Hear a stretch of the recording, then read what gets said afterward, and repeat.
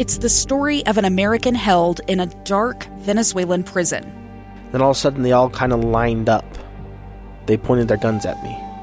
And this is the point where I thought, I'm going to die today. I'm Becky Bruce. I spent a year working on Hope in Darkness, which now has more than 2 million downloads.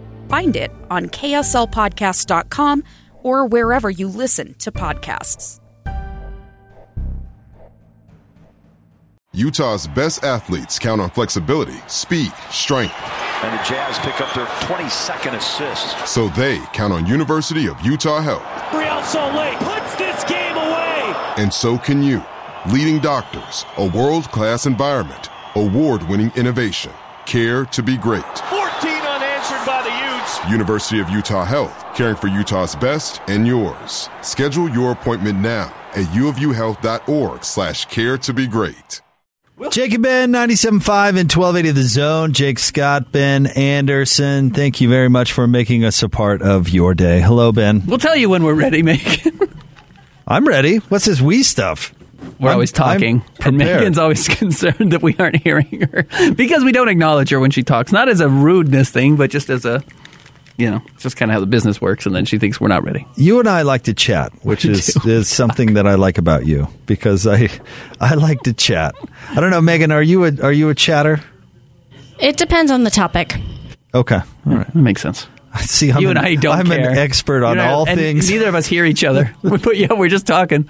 Mouths are open. Words are coming out. We don't care who's listening. We've turned into adult men.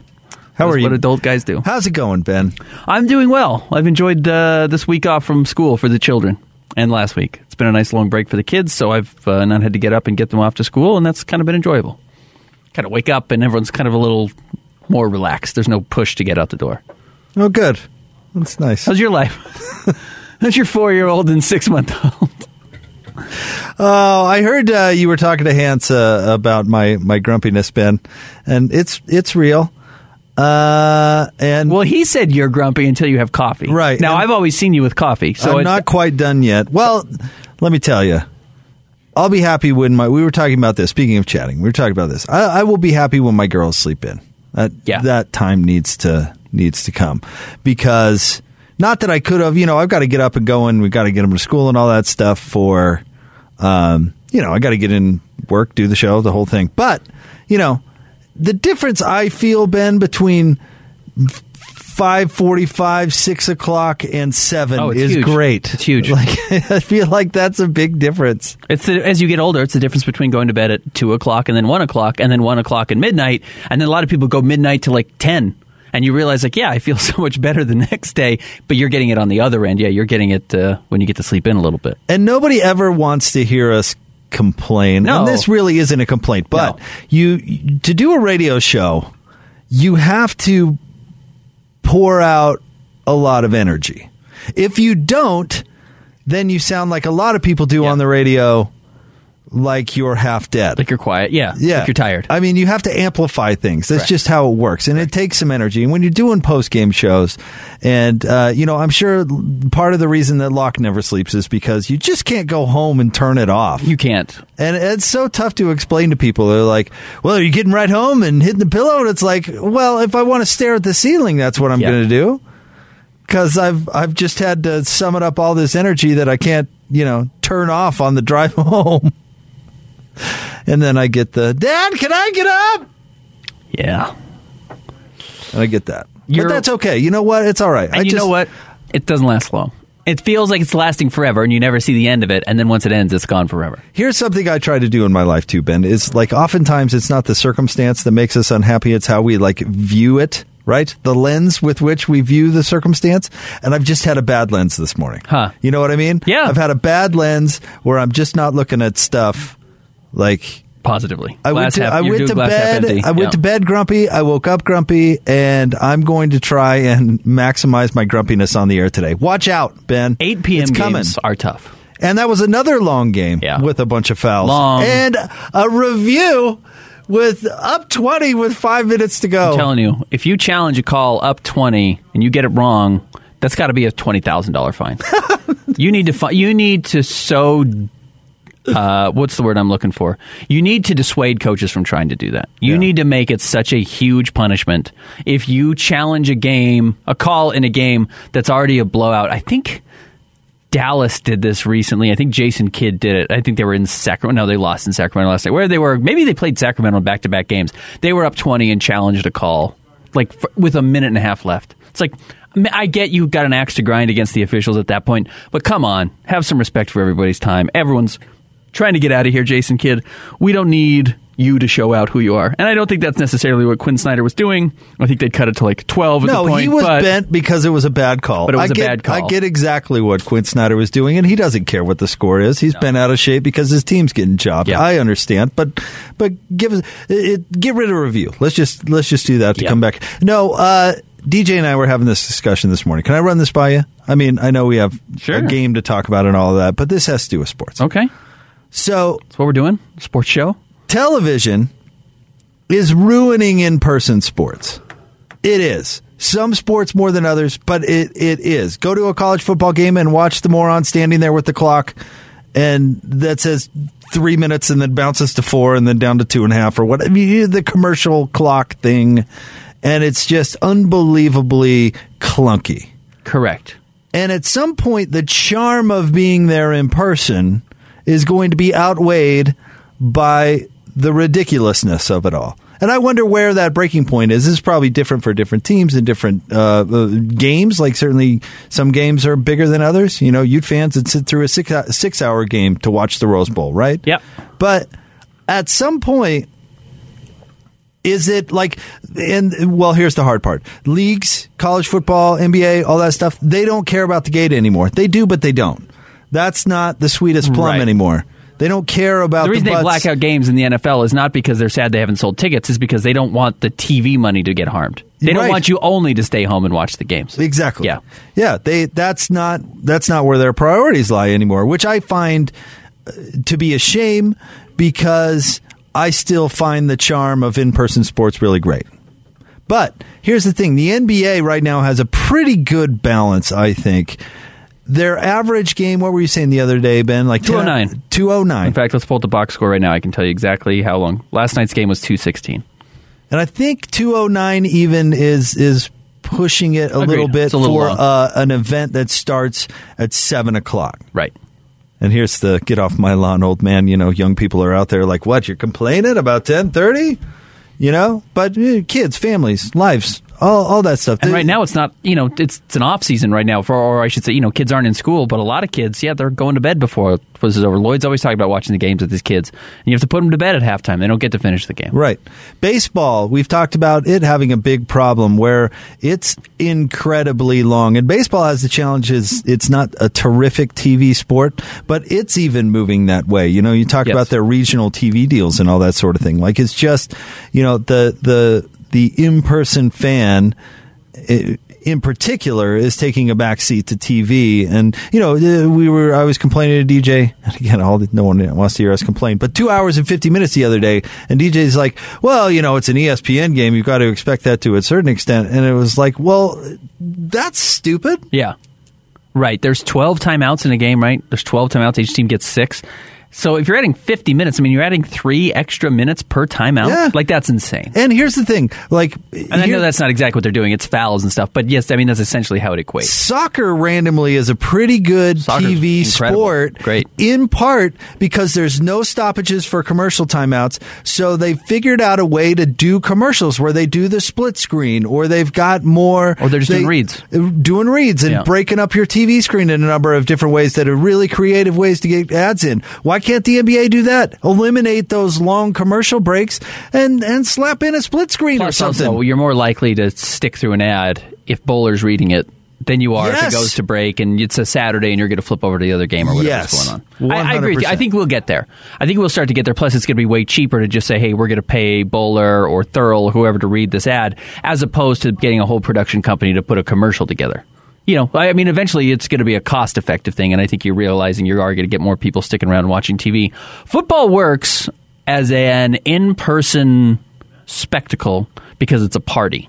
Because it's a party throughout. It's an event. It's an event, which is why student sections work. Like, most of those kids aren't there for the game. Enough of them are. They care. Right. There's like a general understanding of what's going on. But you're partying before the game. You're partying during the game. And that doesn't mean you're necessarily drinking, but it's a social event. Now, if you're a Buffalo Bills fan, you're getting hammered and you're jumping off of RVs and landing on tables. I mean, that's the party. That's the pregame. And that really is where tailgating has, in a lot of ways, made football. I don't want to say saved football, but it's made football. Certainly in person. I mean, even before Utah football games, I remember going and doing broadcasts for pregame shows, and it's a party, and it's fun to be up there, and there's food, and people are drinking and having a good time, and everyone's getting excited for the game, and you're running into people, and it's kind of a social status, and it's an elite thing that you want to get together and join. Soccer does that very well also. Soccer's also a party in a stadium. Basketball's certainly not a party in a stadium. They're trying to get there, though. They're trying to get there. I think it's going to be difficult because there's 80 games. You can't party. And a lot of them are on weekdays and little built-in things that are... Party number 40! Yeah, right.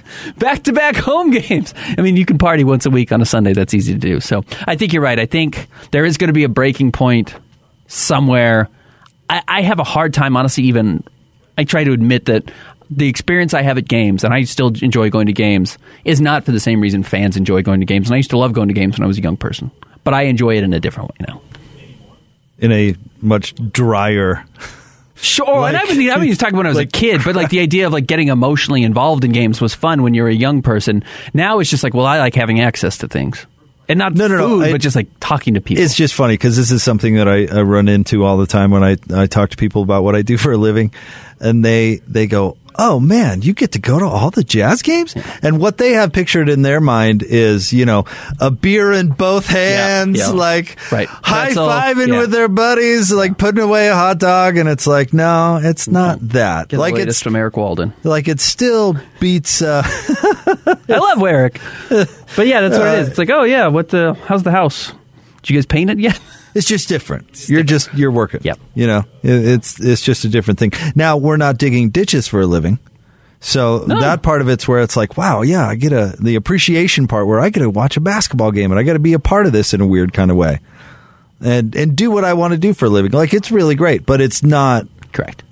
Slugging beers and eating hot dogs and barking at the referee. Some guys might be doing that. Really? Walden get a little loose? Tommy Heinsohn, the color analyst for the Celtics, did that for a long time. Oh, yeah. Well, there's some old schoolers, I'm sure, that had some interesting habits. The world was a little different back then, Ben.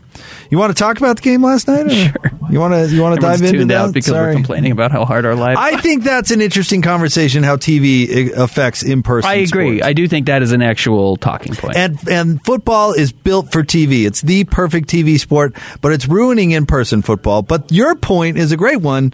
Football's an event. Football's People built don't for care partying. how long it goes. And the best party is the football party at the game. Now, you can actually replicate a pretty good party at home. And Super Bowl parties, etc. This is me sitting at a football game in the press box going, that moron with the clock is back out there. Let's move this along. So, yeah, perspective is a Shout thing. out to everyone driving down to Pasadena or flying over there right now, though, to get ready for coming up for the Rose Bowl. The Rose Bowl, Ben. That's Saturday. the game. Saturday. Sorry, I've got Peach Bowl, kind of a Cotton big deal. Bowl, and Fiesta Bowl, and everything. No, the Utes aren't in the Cotton Bowl. No. Shout out to everyone driving down there. They're not in the Mayo to have Bowl a good either. Time. Mayo Bowl's today, right? Yeah, I think. Are we watching it? Oh, is that what it is? North Carolina, South Carolina? North Carolina's getting spanked. Anyways, shout out to everyone going down there, partying, having a good time, being safe, driving safe. Give yourself extra time to get down there. Can I tell you that my hot take when Frank Beamer retired was just don't hire his kid? And now Shane Beamer's doing a good job at South Carolina, and I'm thinking to myself, maybe they should have hired his kid. Nepotism's great. I hope my kid gets hired to do something. He's such a terrible running backs coach. I was like, just don't hire Shane. Please. Now he's at South Carolina doing a good job. They're trouncing the Tar Heels. Yeah. All right. The game last night, Ben. 120-105. I thought the most interesting thing, certainly about the post game, was Quinn Snyder's tone. That he was a little bent. A little perturbed. He was a little perturbed that the Jazz didn't put this one in the bank, and that kept letting the Blazers. I don't know if you want to say reel them back in, because what was the closest they got? 6? They got 6 in the second half. I don't think it ever got below 10 in the fourth quarter. So, it wasn't close. But Coach was not pleased. And I find that interesting because Jerry Sloan used to do that. When his team won, that's when he would nitpick and be critical. Yep. And when his team lost, he would be game tomorrow. Yeah, very forgiving. The other team's great. Wow. Yeah. I mean, on to the next one. And so, I find that aspect of coaching pretty interesting. But Coach was all business last night in the postgame. I think you look at the game and you see that the Jazz shot 53% from the floor, and the number of guys who played really pretty well. Bojan had 15 points. Rudy had 22 points. Rudy Gobert, I should say. Mike Conley had 15. Jordan Clarkson had 19. Hassan had 15. Rudy Gay had his best game as a Jazz man, I thought, with 21 points. When you get 6 guys who score 15 points or more, you would expect a blowout, especially against a team that's as shorthanded as the Blazers were. But the Jazz let the Blazers kind of go off from 3, certainly in the first half, with 10 made threes in the first half. They only had 14 overall. But also, Norman Powell went off. He had 25 points in the first half and 32 overall. Dame also ended up pouring in 32. They did enough to keep that game close. And yeah, the Jazz had them at down 17, down 14, 16, at various points. And then, yes, always let them cut it back down to 10. So Quinn Snyder would have to call a timeout and extend this game, I'm sure, further than he wanted to. Jazz had 59 bench points.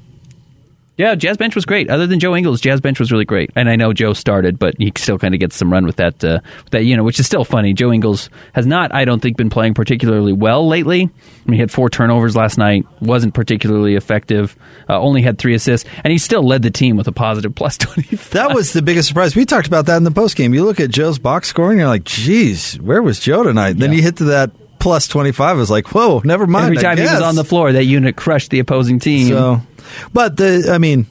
bench playing so well is probably the shorthanded team part, right? Portland's shorthanded, so the bench unit should roll. But Rudy had a great game. Rudy Gobert, that is, 8 of 10, 22 and 14. He also had 2 block shots. And Hassan Whiteside was great, as you mentioned, 15 points, 11 rebounds. But the point with those 2 guys, Portland was really outsized because all their size didn't play. That's what I wrote about last night. Oh, good. I didn't have a chance to read it yet, actually. I'm sorry, Ben. I would have led you differently. I didn't think about you last night either, Jake. It was a late night, I'm sorry, I didn't think about you either. It's a late night. I'm done with the segment. I'm sorry. Anyways, my talking point was that, they had one guy who was 6'7" or taller who's an established NBA player on the roster, and that's Larry Nance. Yeah. Otherwise, Rocco, Cody Zeller, and Yusuf Nurkic were all out of the game. So they really did not have a big body to throw out there. They ended up playing Reggie Perry, who I don't know if I'd ever heard of before. He signed 2 days ago. Reginald Perry. And played 14 minutes last night and, had 4 points and 4 rebounds. Reginald He's a Perry. big man. So he had to step out there and play, and he committed 4 fouls in 14 minutes. He just could not handle Rudy Gobert. He just literally would hug Rudy every single time he caught it. But I did like how much the Jazz went to the post. And I asked Quinn Snyder about this. You'll remember his quotes after the game. See, now it's all coming together. I remember your question now, Ben. You've got 5 or 6 guys now that are kind of real post options because the Jazz are giving the ball to Rudy Gobert in the post now. He's certainly touching it more than he ever did before with the expectation to make a play. Hassan Whiteside's legitimately pretty good at it. Rudy Gay's really good at it because he's so big. Bojan Bogdanovic has always done it. I don't think he's great at it, but he can do it. And then Jordan Clarkson, we know he likes to ISO and get into the post and is pretty good with his back to the basket. And even Donovan Mitchell, who didn't play last night, has shown a little bit more of that kind of guard, fadeaway 15-footer that we've seen some of the best guards in the NBA history. Speaking of Michael Jordan specifically, guards with low post games have always been kind of a thing I've loved, and you're starting to see Donovan Mitchell do it a little bit more. But I asked Quinn about it, and he gave a really long answer. In fact, we should pull that audio at some point before the end of the show. I can help with that. It's an important development for the Jazz, and I thought actually last night, even though Quinn Snyder wasn't very happy with the team, I thought you went up against a team that was playing small and had a really switchy defense, and that's been the curse for the Jazz lately. And the Jazz, I thought, actually handled those aspects of the game really well and were willing to go and stuff these smaller guys in the rim, which is what you have to do to Reggie Jackson next year when he gets switched, or in the playoffs when he gets switched on to Rudy Gobert. I don't care that 3 is worth more than 2 in certain situations, or that a mid-range shot is not as efficient as a 3-point shot. Sometimes you have to run the ball so you can throw the ball. And guess what? Your yards per attempt on a pass are always going to be higher than your rushing attempts. But you run the ball to collapse the defense, and then you throw it over the top. The same thing you have to do do in basketball. If they're going to go small, you have to throw them in the hoop. You have to make them feel small. Then what do they have to do? They have to go big because it feels crappy to get dunked on. It feels crappy to give up layups and ones over and over and over. So you go put your bigger player out there, and then you can go back out and shoot the three-point shot. You have to give a little bit to get a lot in the end, and the Jazz are trying to be more diverse, and that diversification is going to help them win playoff games. Ben, it's a simple game, Ben. It really is. It's a simple game. This is what I have not understood for about 3 years, and I think you make a terrific point. I'm essentially just going to repeat everything you just said right there. Thank you. But the Jazz outscored the Blazers last night in the paint 74-30. 74-30. 74-30. Now listen, Reggie Jackson's a great example. How tall is he? 4'8". That means like 6'2". How tall is Rudy? 7'2". My God, if he gets matched up on Rudy, it should be a dunk every single How tall time. Are you, Jake? I'm 6 feet tall. How tall are you, Megan? I'm 5'1". Okay, so Jake, if I give you the ball in the post and Megan's guarding you, I expect you to shoot over the top of her. It should be an automatic Hold 2 the ball points. up, big brother her. Hold the ball up and put the ball in the hoop. I'm with you. And for years, Rudy has tried Euro steps and weird layups and up and unders, and I don't get it why he just doesn't dunk on it. And the problem is that it means that the Clippers and the Rockets beat you in the playoffs because of you don't make them adjust to you. Right. And that is what I don't understand. Like, all the talk in the offseason, how do the Jazz adjust their roster to go up against the switchy defense? Okay, you signed Rudy Gay. I get it. Yeah. You do something around the edges maybe to add another tool to your arsenal. But the answer is you can't get away with guarding Rudy Gobert with somebody who's 6'4". I get it that P.J. Tucker is a tough player, but you can't let a team get away with that. It is. And so last night, thank you, Ben, for bringing this up, because they threw the ball to Rudy and Hassan Whiteside, and Portland was going to get dunked on all night until they did something else, which they couldn't do. And part of the reason probably Quinn was bent out of shape was Portland had no answer. They should have won by 30. Now, to this point, if they had Robert Covington out there, that would have made it a little bit. There are good small low post defenders. Royce O'Neal is a really good small low post defender. So is PJ Tucker. So is Marcus Morris. Like, there are guys that if the Jazz try and do this with, will make it more difficult. But when you have lots of big guys, you can still find that mismatch. You can go to Rudy Gay. If Gobert cannot put what Quinn Snyder talked about, basically putting these guys in the rim, fighting for the rim, back up so far under the basket that it doesn't matter if they're defending you. You just turn and the rim's right there. Yep. So often they're like, well, I'll stop at 8 feet because that's what I've seen guys do. Stop at 3 feet. Stop so when you turn around and you have a 9'7" standing reach, you just you put the ball in the hoop. You can grab the net when you're Rudy Gobert or Hassan Whiteside. Just turn around and put the ball in the hoop. And that's what the Jazz did a lot better last night. I cut this 2 minutes. We're going to listen to this 2 minutes from Quinn Snyder last night coming up in the next segment. Okay. We will get to that. Yeah, it's simple. It's not that difficult. It's some really of it's not that difficult. It doesn't seem like it. It doesn't seem like it to me anyway. And I'm glad the Jazz they're throwing Rudy. They're having confidence in Rudy to throw him the ball, because that, of course, was the issue all along, is they didn't have confidence in Rudy. Have a little confidence in the big man who's going to go up there and finish, or at very least get fouled and make 70% of his foul shots, which is a huge deal. Correct. He didn't shoot great last night, but for the season, yeah, he's about 70%. All right, let's get out to the Zone phone. Joining us now from Premier Wave, he's our good friend, Dr. Johnson. Hey, Dr. Johnson, happy holidays. How'd Christmas go? Great. How was yours? Oh, fantastic. Went well. Kids were happy. Santa came. all the good stuff. Yep, exactly. Well, let's get into it. Let's help our listeners. Maybe this holiday season they want to have a New Year's resolution to be a little happier. Let's help out with that. Yeah, we're had a lot of people come in because the problem with erectile dysfunction is it's an aging process. It's the same aging process as heart disease. So almost all men eventually will develop it. At 50 years old, more than 50% of men suffer from erectile dysfunction. But even men as young as 30 are having problems, and it's not something that you have to live with. It's something that we can definitely treat and improve. And the nice thing is we have the only machine that is actually designed for erectile dysfunction and FDA approved for it, and it gives great results. So there's no need to suffer, especially as the Christmas is passed. You might be a little bit tight on the budget. We actually have 0% financing available. So you don't have to pay, outlay a ton of money, and you could do it for 12 or 24 months. It's like getting free money. And there's no reason, like I said, to suffer with this. It's been clinically proven to be very effective, the most effective actually on the market. So we're running a special, for Zone listeners that if they call in the next, a couple hours, they can get $300 off their treatment, plus they can get the 0% financing. So there's no reason to wait. All right, get on it now. Give them a call, 385-360-WAVE. That's 385-360-WAVE. You can go online to premierwave.com as well. Dr. Johnson, look forward to hanging out with you throughout the show. Thanks, man. Yeah, thanks. Appreciate it. Take care. That's premierwave.com or 385-360-WAVE. We'll have more Jake and Ben coming up next. The Quinn Snyder sound straight ahead, 97.5 and 1280 The Zone.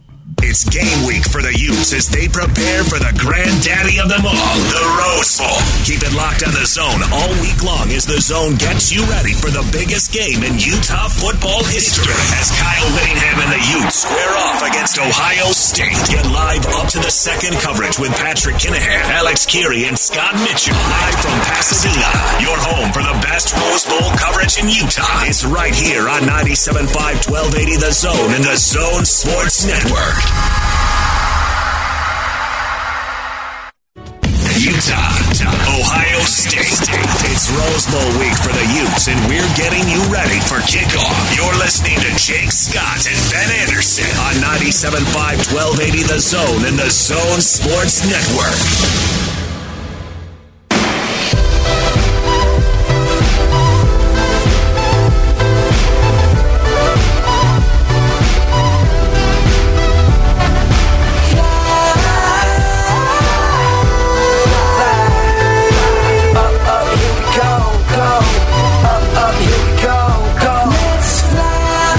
Ben, 97.5 and 1280 The Zone.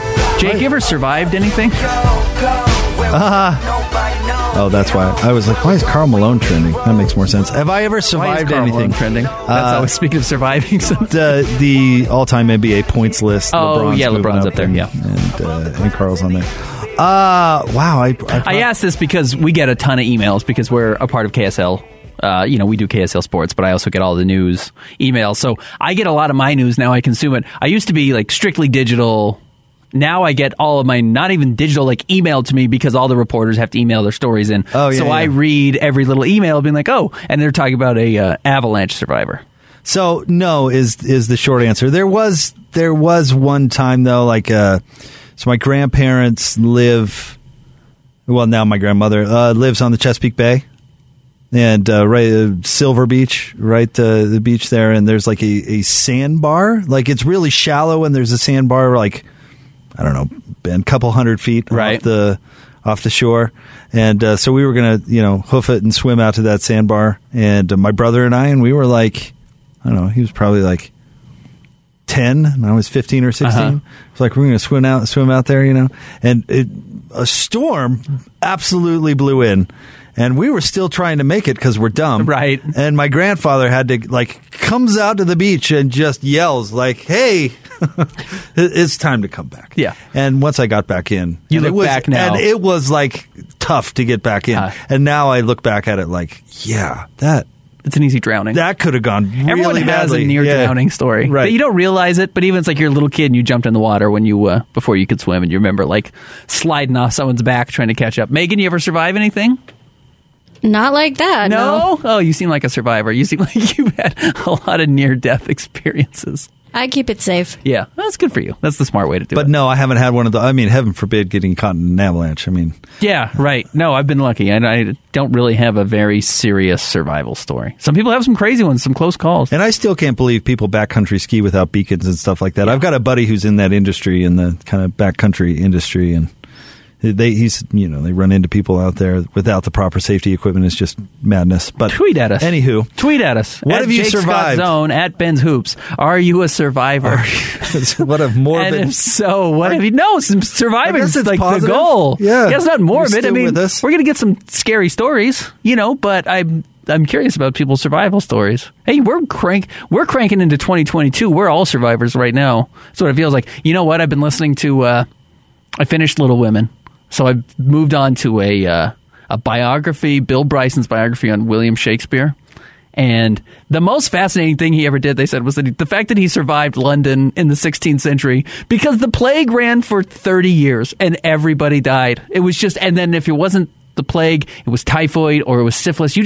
Everyone was dying all the time. There was zero chance to survive, much less get old enough and thrive. So it was kind of interesting that all anyone ever did for a long time was survive, and that was the single greatest thing you could do. That was the whole point, was literally get through the day. We're a little bit post-survival. There was a thing called, what was the thing they called it yesterday? It was Scourge Without Dread. That was a disease in London, Scourge Without Dread, because it caught you so fast you would get sick in the morning and you would be dead by the night.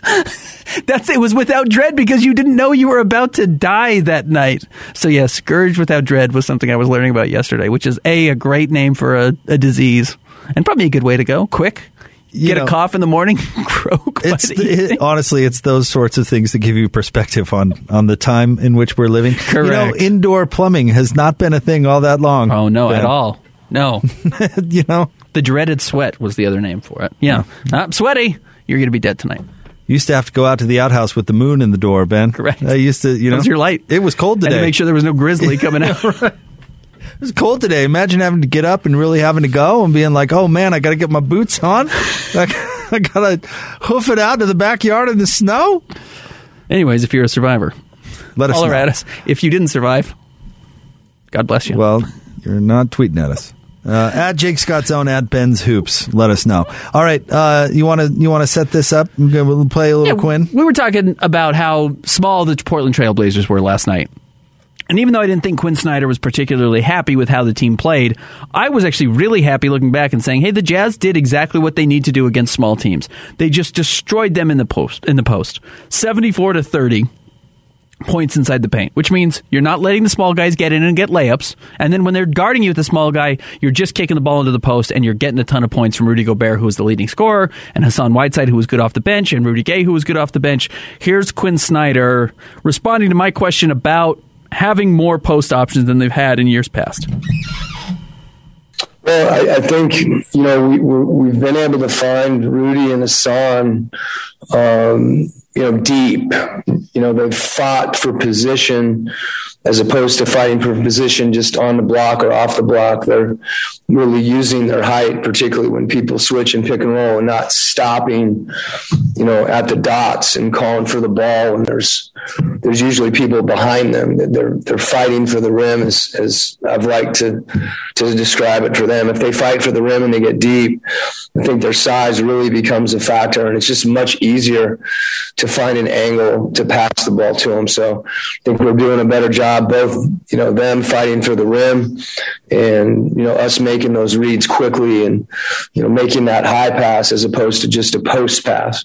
And then the other two guys, Bojan, particularly, I think, when he's got a mismatch situation, has been efficient on the post. We saw that last year as well. And, Rudy Gay, I think, you could point to, and we're trying to take advantage of what for him is, usually a mismatch with his height, regardless of who's guarding him. If we can force a switch, that's fine. But, he's capable of scoring over size in the post too, because he's usually bigger than the guy that's guarding him. And, he has the ability to rise up and, make that little mid-range jump shot, whether it be over the top of somebody or to spin off him. So I think one of the things that our bigs are doing, and you can credit, Rudy Gobert for this, is just he's been stronger with the ball. He's been more patient and making sure he gets the catch and worrying about scoring after he gets the catch. And as a result, I think he's getting to the line even more. And then, with Rudy Gay, he's a really willing passer out of the post. So, playing through the post becomes a much more productive thing for us to do. And, that's why we're doing it. I love that. Playing through the post is a huge deal. I mean, we talk so much about, where you catch the ball. Quinn Snyder's so specific about where you pick up defenders or who you're defending. He's so specific about those things. When you can change the entire dynamic of where they're catching the ball or where the defense has to put their focus so you forget about who's in the corner or you forget about who's back at the top of the three-point line. I love that. You want to become a more versatile, more dangerous team, even though you're already the best offensive team in the NBA. Find different ways to put the ball so they have to defend you in different spots of the floor. So when you get to the playoffs, they can't take away X, Y, and Z. There's just too many wrinkles for you to combat. And so I love that answer from Quinn Snyder. I think that's actually probably the biggest change for the Jazz this season. That might be the biggest change you can have that could push them further than they've ever gone before. So 2 things that really stood out to me. One, I like Quinn Snyder's phrases because oftentimes they're really good at demonstrating what he needs. Exactly. Or what he means, like the blender, for example. Yes. You know exactly what he's talking right. about. He's very creative in the way he describes things. Fight for the rim. Yep. You know exactly what he's talking about. But I think maybe the most important thing is they need to make the read early because we can picture the play in our mind, right? Rudy gets a mismatch or they're going smaller or whatever, and Rudy gets the guy pinned under the rim, and the guard is running the offense and not necessarily seeing that. Right. Where I thought it was interesting that Quinn Snyder said they need to make that read early because when Rudy has him pinned for 10 seconds, I saw this last night. Rudy got mismatched with Damian Lillard, pinned Lillard under the rim, held him there for 5 or 6 seconds, right. Didn't get the ball, and then just stood in the dunker spot while Correct. Lillard got a breather. Right. They didn't make the read early enough. Correct. To get him the ball where he could make that kind of impact. So I appreciate that answer because you know exactly what he's talking about. Correct. We can all picture Rudy fighting for the rim, pinning somebody down there, and then making himself big trying to get the ball. And the ball handler needs to make that read early and get it to him. In fact, I'd bet you that is one of Quinn Snyder's best traits. He's a really good communicator. It seems like everybody knows what's being asked of them on the floor. And that's communication. That's his ability to lay out. I do like also that Rudy Gay's been in the league for 16 years. Do you know how many plays you've been involved in? I mean, do you know how many times you've stepped on the floor? We talk about experience. I mean, you just catch the ball at 8 feet or 15 feet, and you know the differences of what you can do at 8 feet versus 15 feet, where the defender has to be.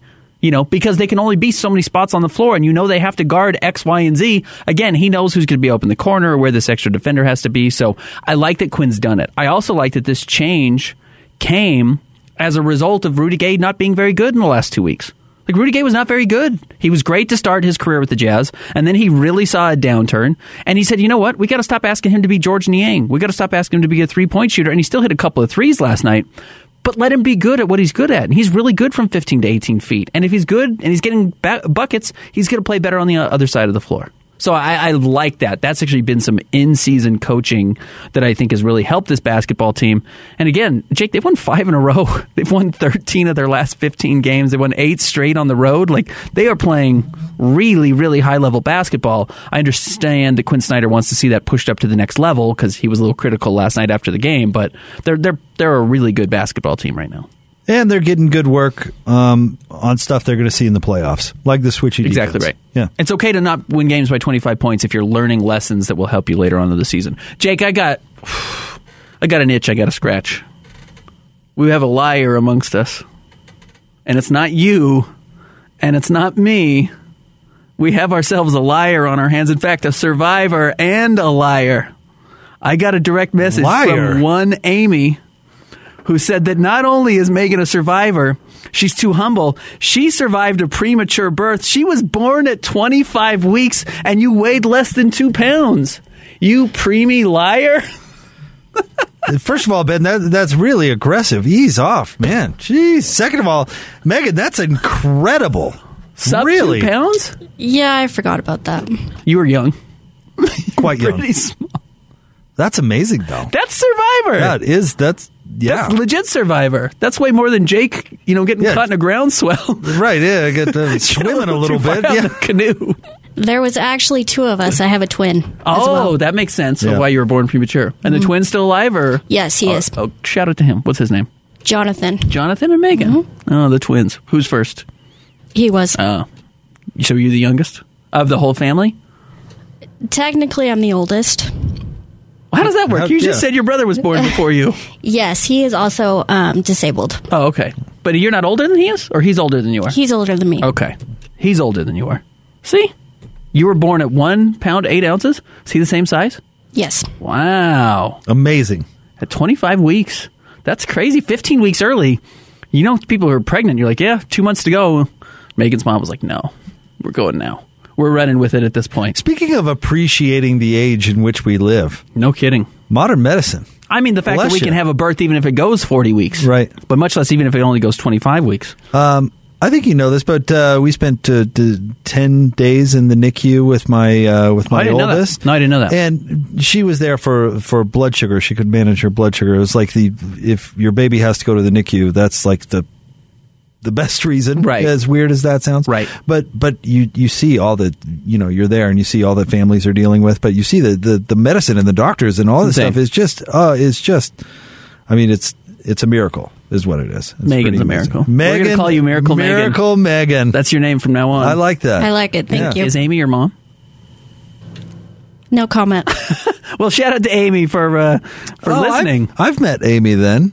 Yeah, you have, yes. I've met your folks. I've never met Amy. What's going on here? Very nice shout people. Out to Amy. They came to a game last year, right? Yep. Yeah. Very nice people. Miracle Megan. Yeah, there you go.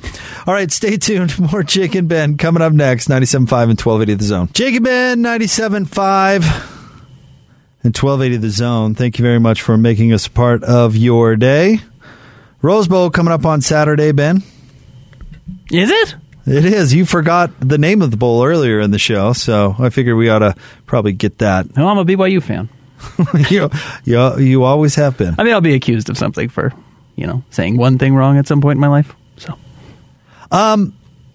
what do you think about Ute fans' feelings, Ben? It seems weird. I've been thinking about Utes fans' feelings. No. I've concerned myself with it a whole lot. I've been thinking about the big storylines this week, and it seems like it's Ute fans getting bent out of shape about all of them. Like Ohio State doesn't want to be there. Players not playing. Right. Is the Rose Bowl big enough?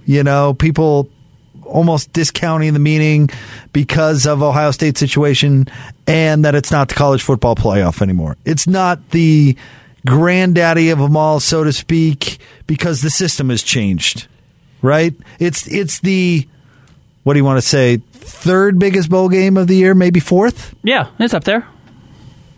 So anyway, it's the biggest non-playoff game. All these things that Ute fans have gotten bent out of shape about over the week, which, and I should say this, I find their grumpiness completely understandable.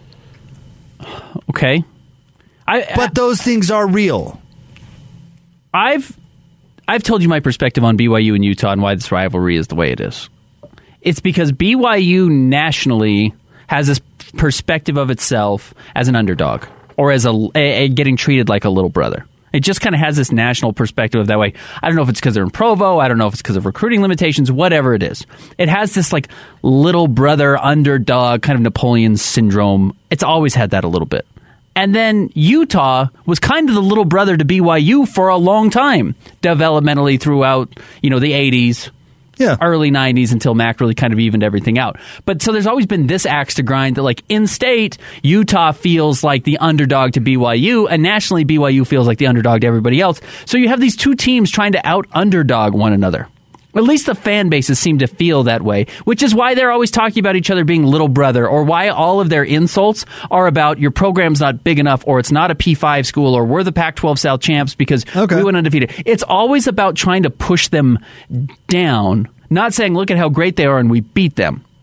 It's always about trying to be the underdog in this situation. I've always felt that way about these two schools. So when you do that, you set yourself up to feel slighted every opportunity. And it can be toxic. It's not necessarily bad. I mean, it's sports. Sports can be petty and however you want to do it. They're fun. You pick up sports however you want to. But regardless, that's why I've always felt like these teams are always looking to feel slighted by one another or by outside perspectives or by radio hosts or whatever. There's always this desire to feel like you've been slighted. So it makes sense when you look at Ohio State when 5 of their top 15 players don't show up, that's a slight. Or you didn't get a college football playoff invite, or no one thought your win over Alabama was as legit because Julio didn't want to be there, and who was it, Smith didn't show up, their big D tackle didn't show up and play in that game. Like all of these different reasons to feel like they're not giving us enough credit. We would have beat Florida, like all these different, arguments that you've kind of consistently heard. I do think that's where it comes from. And I do think it's a permanent part of this system. Now, I think some of it you probably should shed.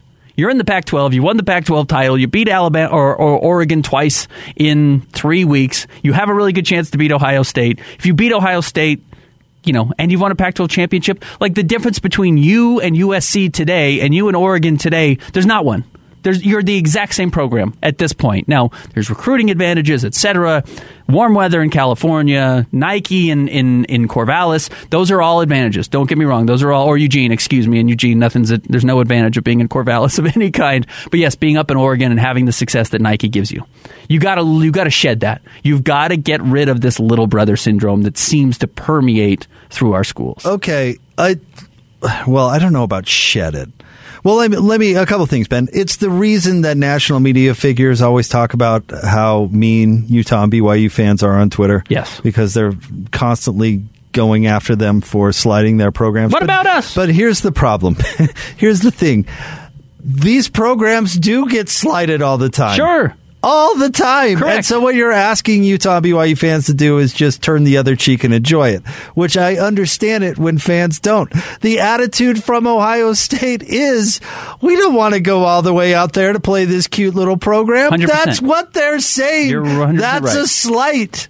It's legit. It's not like Ute fans and BYU fans are making it up in their minds like, we're just picked on all the time. Like, it's not the little brother syndrome. They are picked on all the time.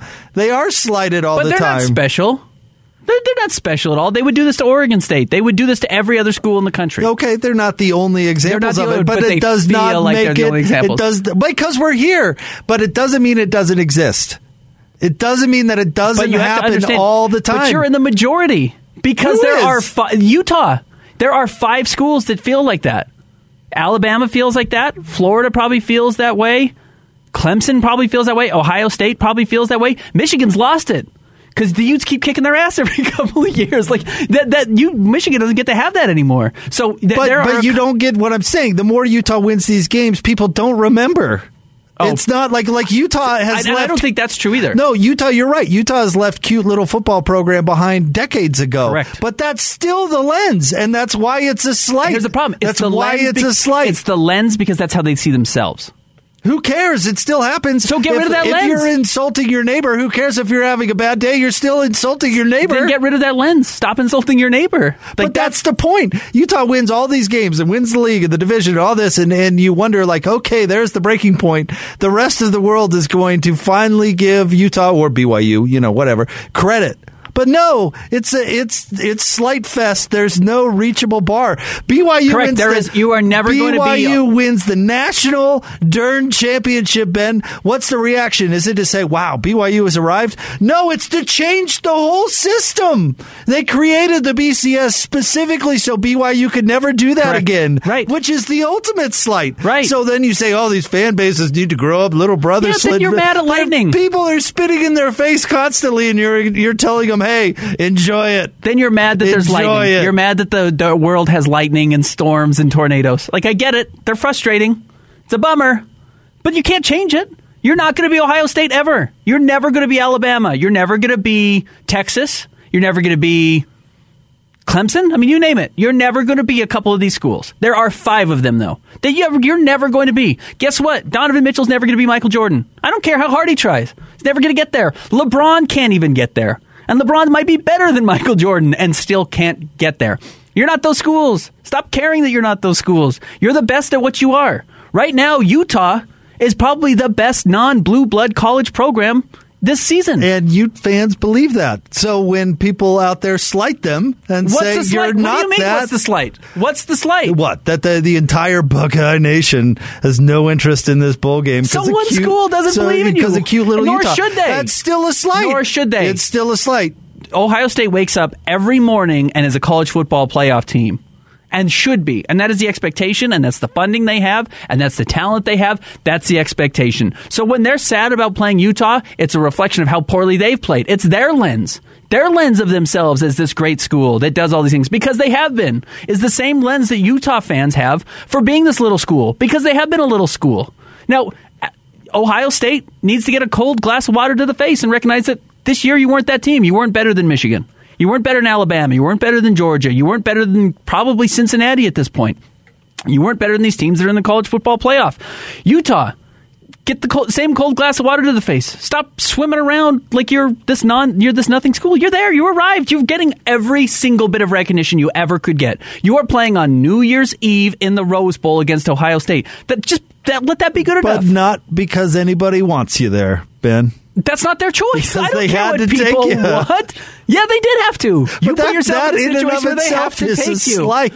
There's a lot of people who have really good jobs because they just waited out everybody else. Everyone else quit because they couldn't take it anymore. You survived long enough in the Pac-12 where Arizona State and Arizona and Oregon State and Colorado and Cal couldn't do it. UCLA can't do it. You could do it. You can hold on long enough to be good. Listen, Ben, if you were a sprinter, all right, and you came along and you had this rival that kept beating you over and over again in the sprint. You finally got yourself to the point where you were equal to this guy and just finishing behind in second. Then all of a sudden your times got a little bit better, Ben. You started taking a little, supplement. You improved your diet. You got a little bit faster, and you beat him in a race. And everybody goes, well, yeah, you probably got lucky. Then you beat him again. And they go, oh, well, I still think he's better. Then you beat him again. Well, wait, I get what you're laying out. He had a hangnail that day. But you're laying out a false hypothetical. Who are these teams that Utah keeps beating? What are you talking about? Alabama.